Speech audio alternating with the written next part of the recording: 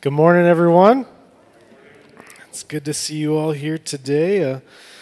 A day of celebrating our God and examining what He has for our lives. And it's just as Lee was mentioning, it's such a privilege to gather when we truly think about it, and to gather in freedom, to gather in safety, to gather with our spirits uplifted in the Holy Spirit, and to gather especially around the Word of God. And so we're going to be finishing our series this morning on the mission of the gospel. And if you're just joining us, what we've been doing is basically walking through some of the implications that the gospel has in our lives, and mainly the mission that we have as the people of God to bring restoration in all these areas of life. Now, we've looked at restoration with God and our relationship with God. We've looked at restoration with self and restoration with others. And all of these things are pointing to the reality that something is broken in these relationships. Who experiences some sense of brokenness and fracture in the way we relate to some of those areas, right?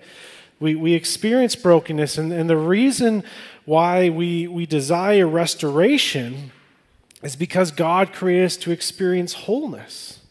God created us to experience what the Hebrews called shalom, a wholeness and completeness where everything is right in our world and nothing is fractured and broken. And part of the mission that we have as the church then is to pursue those things and to pursue them in our own lives, but to pursue them for the world around us so that the world can experience the wholeness and restoration with Jesus Himself. And so we've went through a few categories of God, others, self, and today we get to the category of creation, restoring relationship with creation. Now, what do I mean by creation? What are we talking about when we talk about creation? Well, creation is really how God brings into existence everything in the universe. Deuteronomy 10:14 says this. It says, "To you, the Lord God, to you belongs the heavens, even the highest heavens, the earth, and everything in it." And so when we talk about creation, we're talking about God's bringing everything into the universe that had no existence prior to His creative words. In other words, we're talking about everything that was made into existence, made by God. And so there's a few categories for that we could talk about. We could talk about how Earth, our world, our cosmos was all created by God. We could talk about the heavens and the expanse of that. We could talk about different species and origins that we have in this world. We could talk about the origins of seeds that produce plants. Basically, when I'm talking about creation, I'm talking about everything, okay? So get that category in your mind. Now, here's the fascinating thing. Why do we need to be restored in relationship to creation? What's the implication? That something is broken. That something is fractured. Now, what I often find interesting, we easily have vocabulary and definitions and understandings of what it means to be in a fractured relationship with God. We have understandings and we can describe how we have fractured relationships with ourselves. We have categories to understand fractured relationship with others, but this final category we don't have that much great terminology on. We don't have a great understanding of how our relationship with creation is actually broken. And so I want to begin to explore that a little bit this morning with us. And I want to begin from the story of creation. Now, at the very beginning of the story of the Bible, we read in Genesis 1:26 to 28 this. It says, "Then God said, 'Let us make man in what? In our image, after our likeness. And let them have what? Dominion over the fish, over the sea, over the birds of the heavens, over the livestock, over all the earth, and over every creeping thing that creeps on the earth.' So God created man in His own image. In the image of God He created him, male and female He created them. And God blessed them. And God said to them," in other words, this is a commandment, "Be fruitful and multiply, and fill the earth and subdue it, and have dominion over the fish, over the sea, over the birds, over the heavens, over every little thing that moves on the earth. And so we begin in the story of God's creation with God's calling of humanity to use the earth wisely and govern it with the same sense of responsibility and care that God himself has towards all of creation. And then we see this later on in the same story. In Genesis 2:15, it says, the Lord took humanity, and put him in the Garden of Eden to do what? To work it and to keep it. So this is humanity's fulfilling of its responsibility to work in the Garden of Eden. In other words, they have this responsibility to keep the garden, to work it, to take care of creation. Now, this all sounds good and dandy, but something horrible happens, doesn't it? Where does this story turn awry? At this point in the story, humanity has this intimate, beautiful relationship with creation. What happens in the story? Disobedience, sin, humanity's desire to rule creation the way we want to rule creation, not the way God desires. And so we read this later on in Genesis 3. It says, and to Adam he said, because you have listened to the voice of your wife and have eaten of the tree. In other words, they sin to God by saying, we want to be in control. We want to take control of this world. We want to live in our own wisdom in our own eyes. We don't trust you, God. And so it says, even though they took of the tree, it says, cursed is the ground because of you. In your pain you shall eat of it all the days of your life. Thorns and thistles it shall bring forth for you, and you shall eat the plants of the field, but the sweat of your face you shall eat bread till you return to the ground, for out of it you are taken, for you are dust, and to dust you shall return. In other words, this is a way, because sin entered into the world, because of humanity's rebellion, we now have creation doing what? Working against us. Working against us. And so now this fracture between humanity and the creation happens. Now, we see this disruption, this harmonious relationship that originally existed between humans and nature just dissipate and experience brokenness now. Now, something I want to clarify before we go on is something we need to realize. Does God's calling to work for humanity, is that a calling that happens before sin enters the world?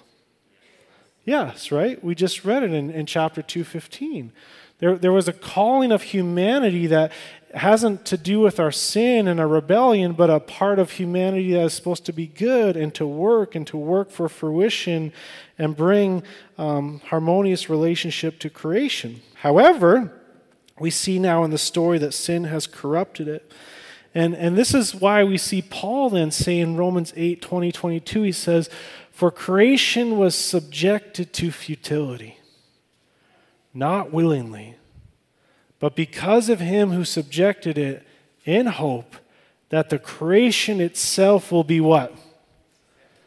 Set free from its bondage to corruption and obtain the freedom of the glory of the children of God. For we know that the whole creation has been groaning together in the pains of what?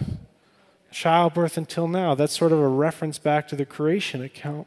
And so what Paul is saying that as a result of sin in this world, creation itself is groaning. And creation itself is longing for restoration. Creation itself is longing to be restored.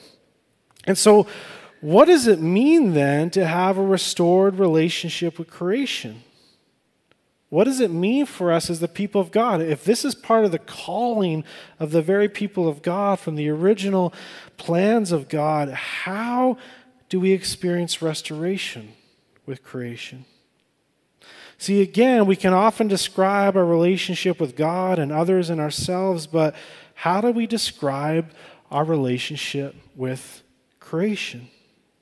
Well, let me bring a few thoughts out from other thinkers, and then I want to narrow our focus in the conversation a little bit. But this is what Billy Graham says. He says, why should we be concerned about the environment, about the creation of God? It isn't just because of the dangers we face from pollution, climate change, or other environmental problems, although these are serious. For Christians, the issue is much deeper. We know that God created the world, and it belongs to Him, not us. Because of this, we are only stewards or trustees of God's creation, and we aren't to abuse or neglect it. The Bible says the earth is the Lord's and everything in it, the world and all who live it, reference to Psalm 24. And when we fail to see the world as God's creation, we will end up abusing it. Selfishness and greed take over, and we end up not caring about the environment or the problems we're creating for future generations. Let me give you one more thought. N.T. Wright says this, very famous scholar and theologian. He says, God builds God's kingdom, but God ordered His world in such a way that His own work within that world takes place, not least through the human beings who reflect His image. He has enlisted us to act as His stewards in the project of creation. Through the work of Jesus and the power of the Spirit, He equips humans to help.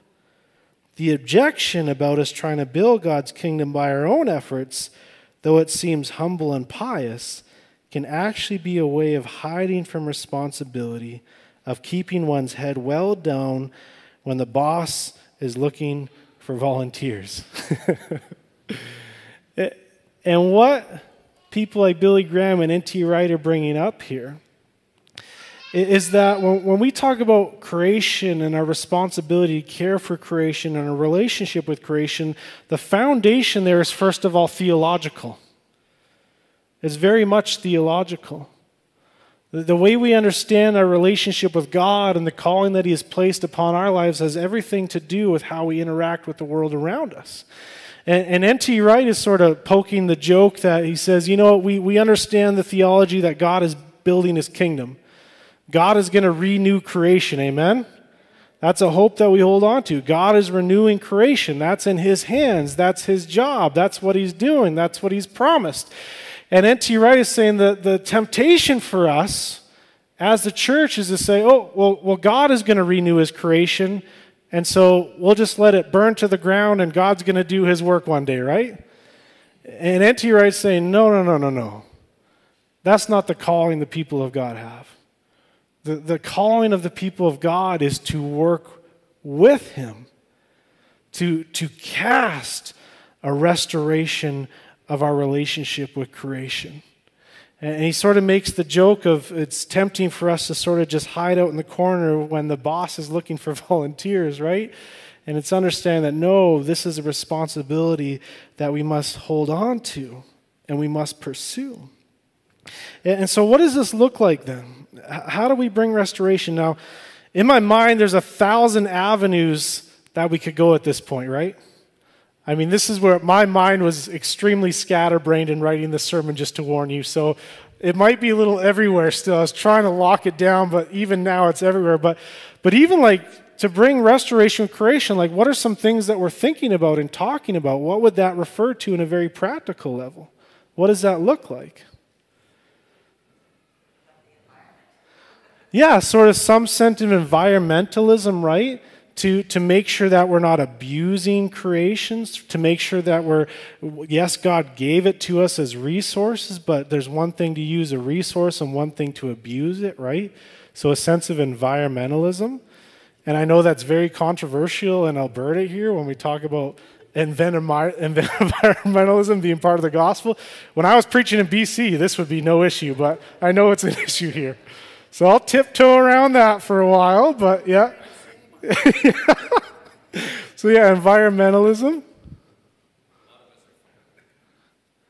Yeah, That's beautiful, Eric, right? That responsibility of the mentality of a farmer to cultivate the land and to care for it, to make sure that it's not just ripped apart and abused for one season, but can be passed on to generations so fruition continues and continues, right? Very much that stewardship of the land. Yeah, very good point. Yeah. I mean, when I hear you say bloom, I'm thinking literally even. Is planting flowers not an act of worship? Or planting? What I mean, I know many of you enjoy gardening and planting. That's why I'm bringing this up. But what is planting a row of flowers accomplish? Beauty. Does God not long for more beauty? I mean, look at God's creation. Of course, He longs for beauty to be in this world, right? My mentality of gardening was I only plant vegetables because I'm very practical, whatever about flowers. But now I'm like, wait a second. God longs for beauty. And part of our creation care and part of even having dominion and subduing creation is to bring beauty out of chaos, right? That's another aspect. Yeah, and sunflowers are red. I'm going in that direction now. Good point here. What are some other ways that we can think of our relationship to creation? Yeah, Leslie.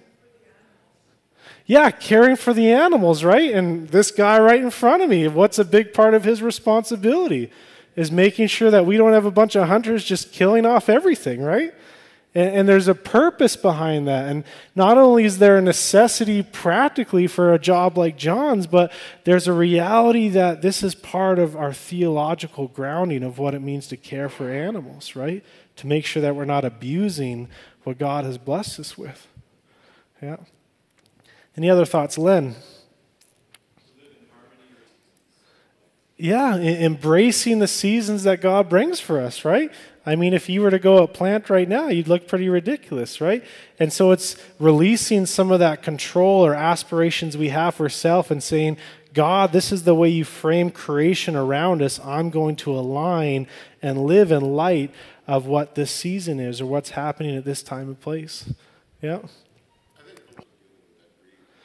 Yeah, the heart of greed. I mean, this is what produces, as John, you're mentioning, this is what produces so much of the abuse of creation. Is I'm going to get what's mine now, or it's not ours at all, right? But we have this sense of entitlement to it of taking and taking and taking with no consideration of the future or others, right? This sense of greed corrupts our relationship with creation. Very good point.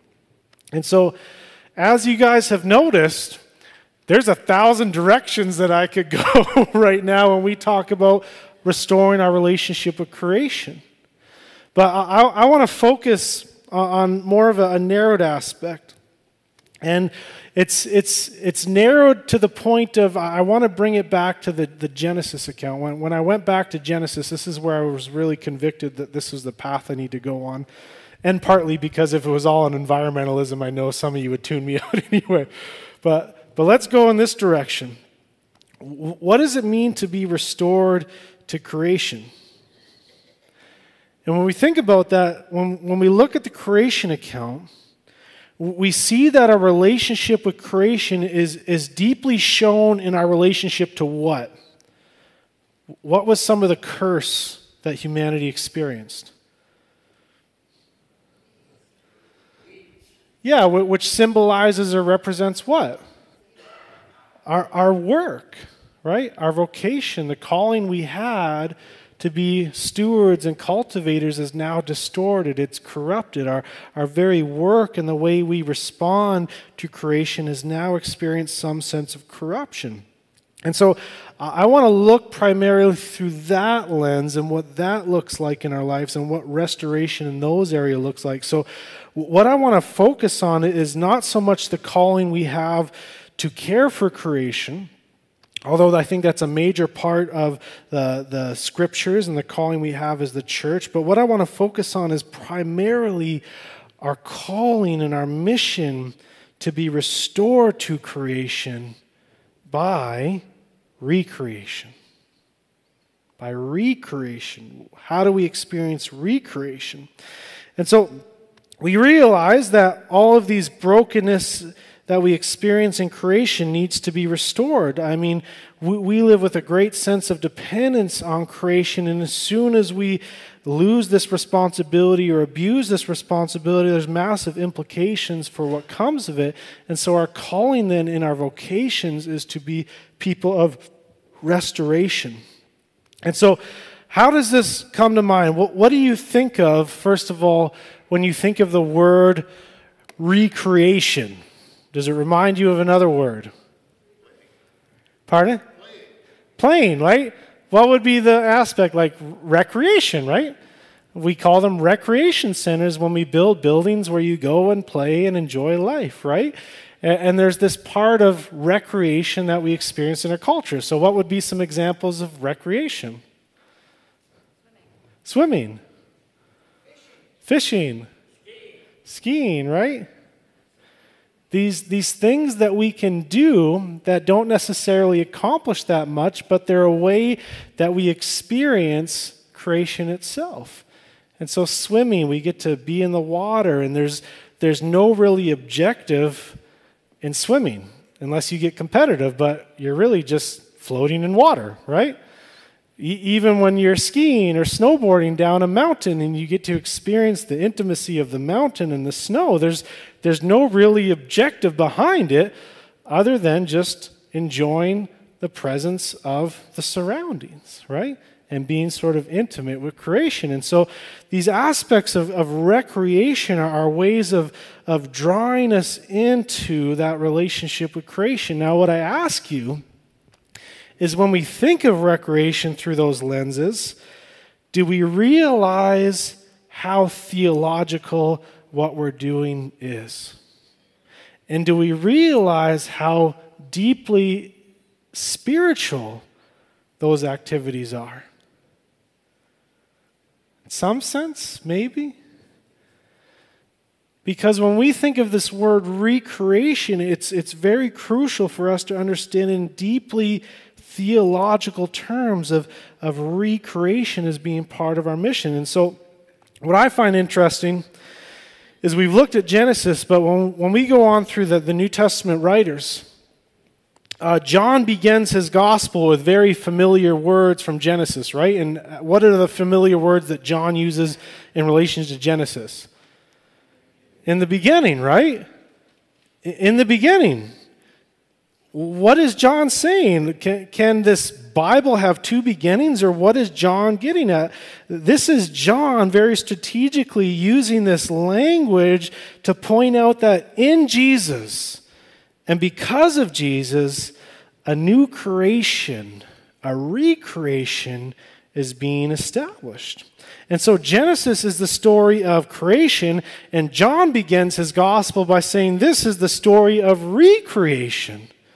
This is what God is doing. And I mean, each of the Gospels sort of has this themes. I mean, Matthew's opening words sort of have this description as well, and we sort of skip over it because Matthew just begins with this boring genealogy.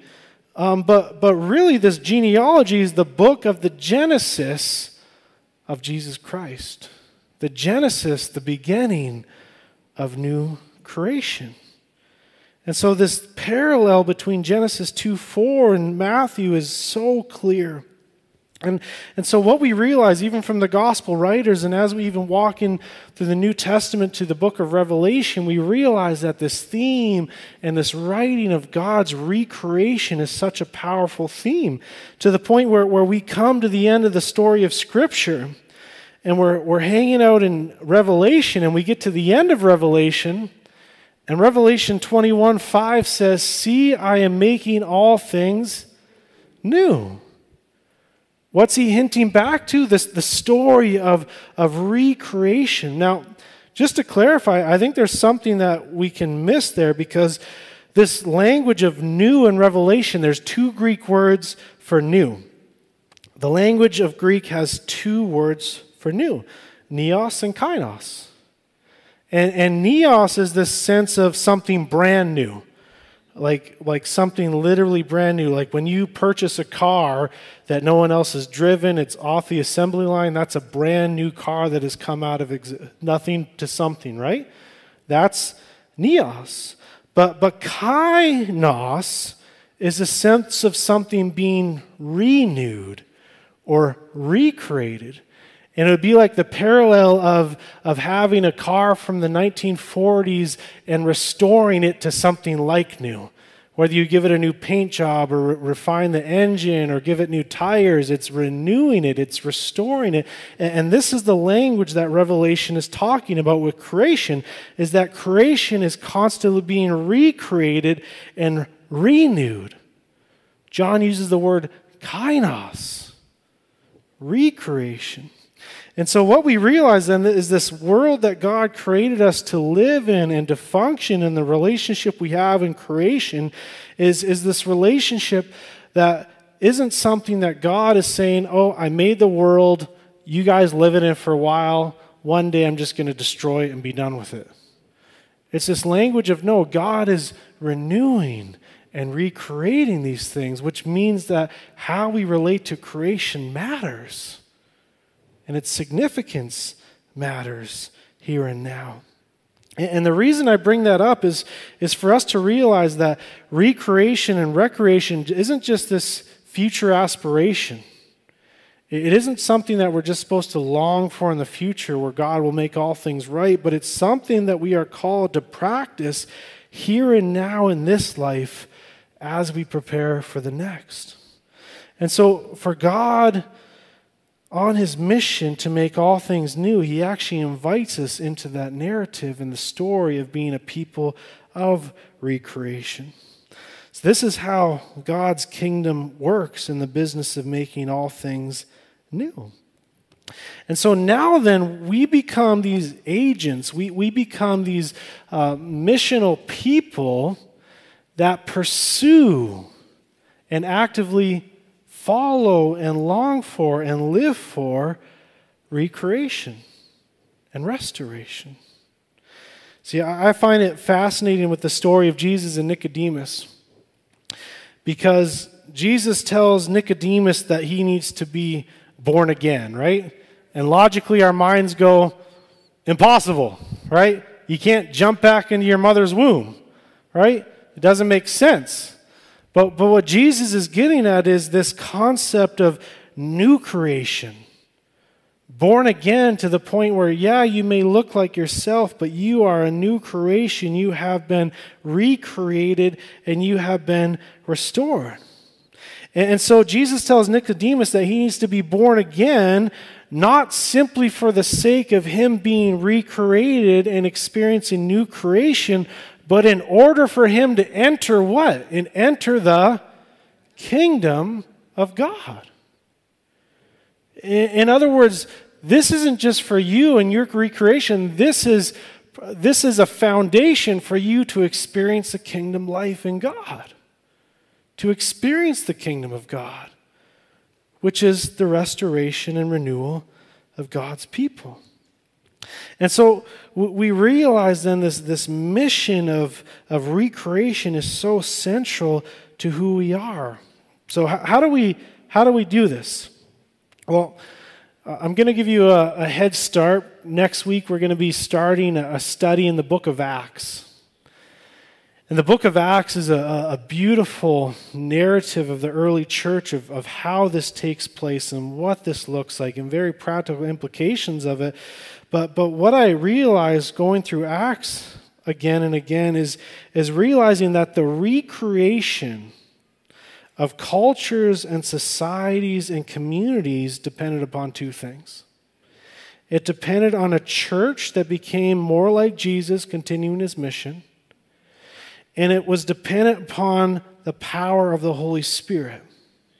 These were the two driving forces all through the book of Acts, that not only were the disciples and the apostles recreated, but how we saw societies and how we saw communities and how we saw cultures experience recreation. And so how do we do this in very practical terms? Now, I want to bring us back to the vision of our relationship between work and creation, because I think that's the practical aspect of how we see this lived out. how we see this recreation happen in our lives and how we are restored in relationship to creation. And I bring this up from a guy named Jeff Vanderstelt. He's out of Soma School. He has a few churches too. And this is a concept that I think is very intrinsic for us to understand of what it means to be people of recreation. Not only to experience recreation and recreation, but to experience it for others. And this is a commitment that they have as Soma churches. It says, we take the time to what? To rest, to play, to create, and to restore beauty in ways that reflect God and the work of the gospel to others. And really it's this vision that so what often happens in our vocation is that we don't take the time to do what? To rest. And John really brought this out in a culture of greed, right? We can so easily experience greed that we want more and more and more, so we neglect to rest. And we realize very evidently that our world is not at rest, is it? Our world is celebrating an idol of independence that shows we want to be God, which means that we have all these burdens of control and responsibility that shouldn't be ours. We see our world having an idol of work, which shows that we don't trust in the work of God, but we trust in our own. We have this idol of even recreation and play that shows we're entitled to more and to be entertained more. But the true result of feeling secure enough to do so is to say that I need to lay these idols down so I can be recreated and so that others can be recreated. And so here's where the beauty of the gospel comes. Because apart from the gospel, people remain restless in their work. And apart from the gospel, people are labored in their rest. And so we realize that the relationship we have to creation in our work and our vocation so often gets distorted by misunderstandings that we have of the gospel. But here's the beautiful thing. The gospel enables people to rest. Why? Because the work that justifies them has been accomplished in Jesus. In other words, we don't need to find significance, we don't need to find value, we don't need to find worth in our work anymore. Why? Because all those things come from who? From God.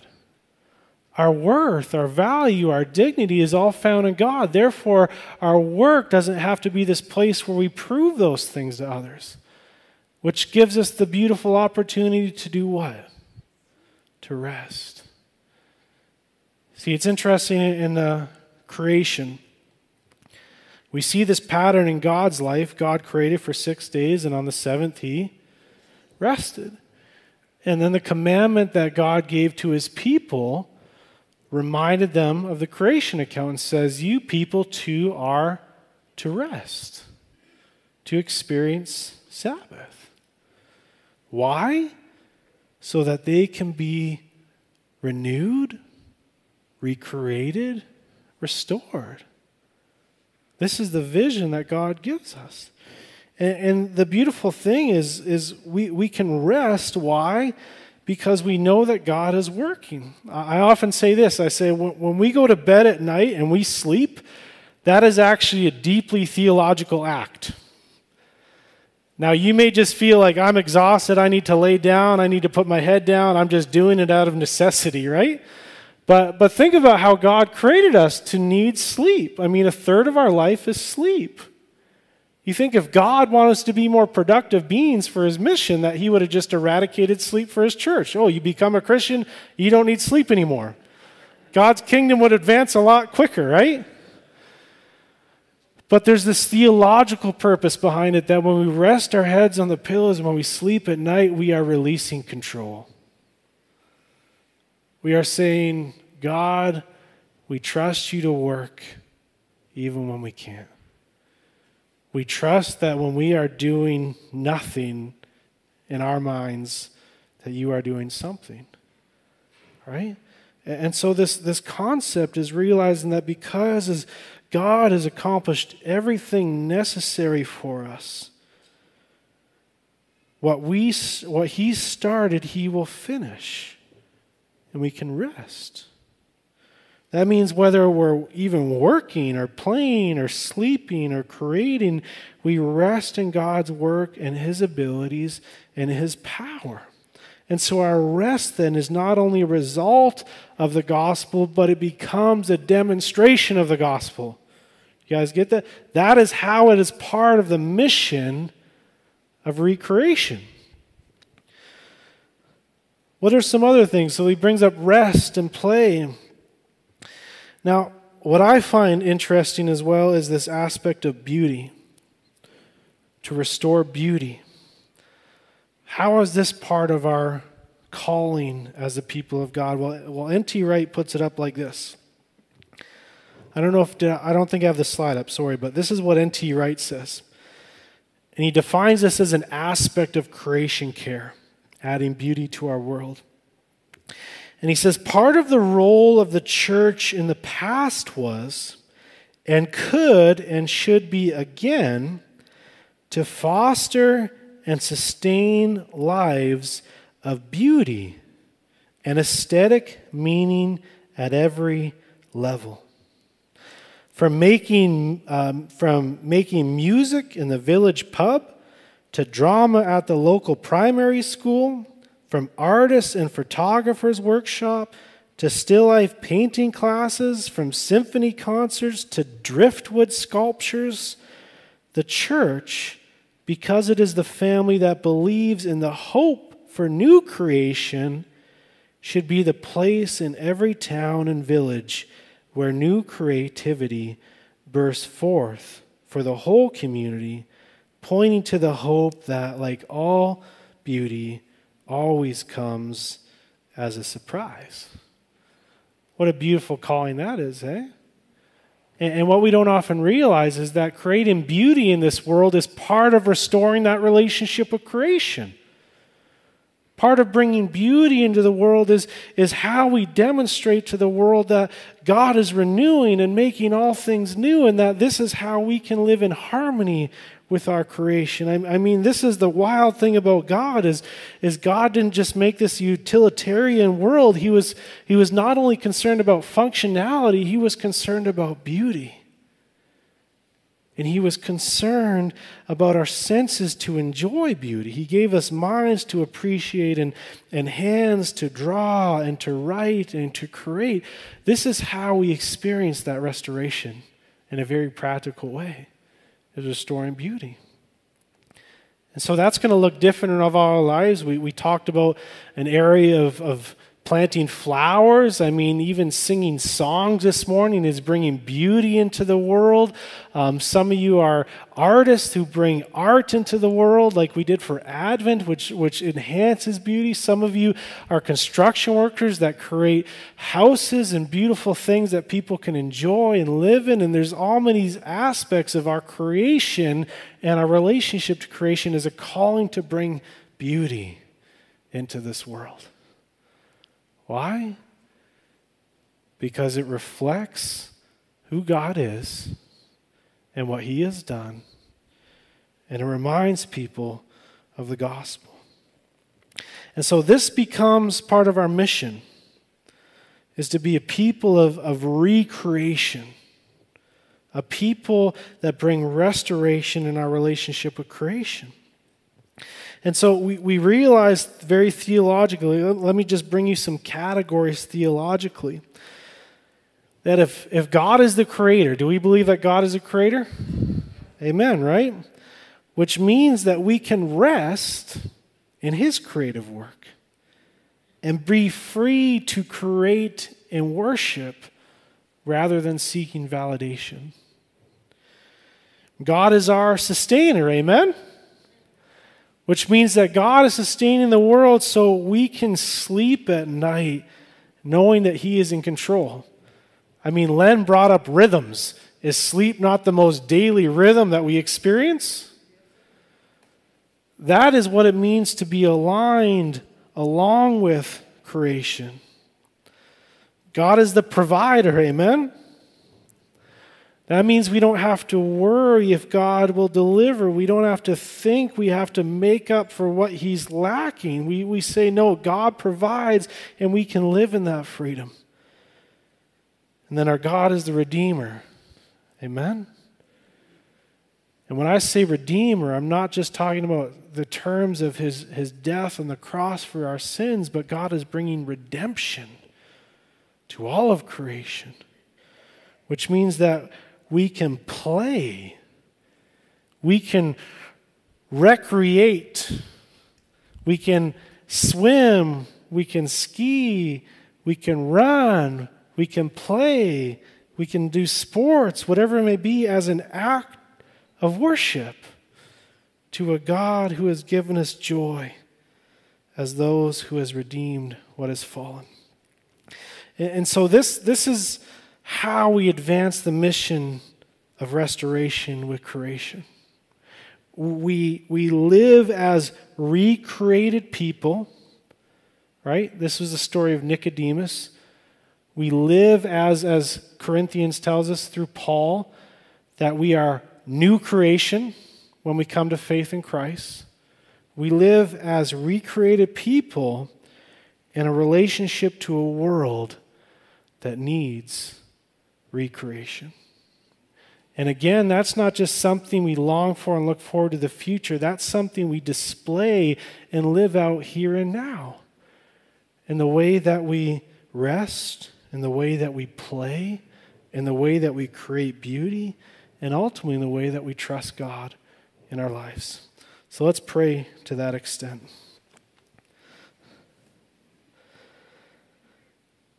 Gracious Father, we come before you.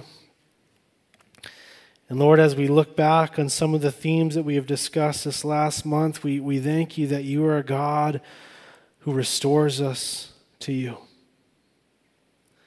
That we are humans who so desperately need a relationship with our Creator, and you have made a way through Jesus Christ to forgive our sins and to bring you into your holy presence. We thank you for that gift. Lord, we also thank you that you're a God who brings restoration to self.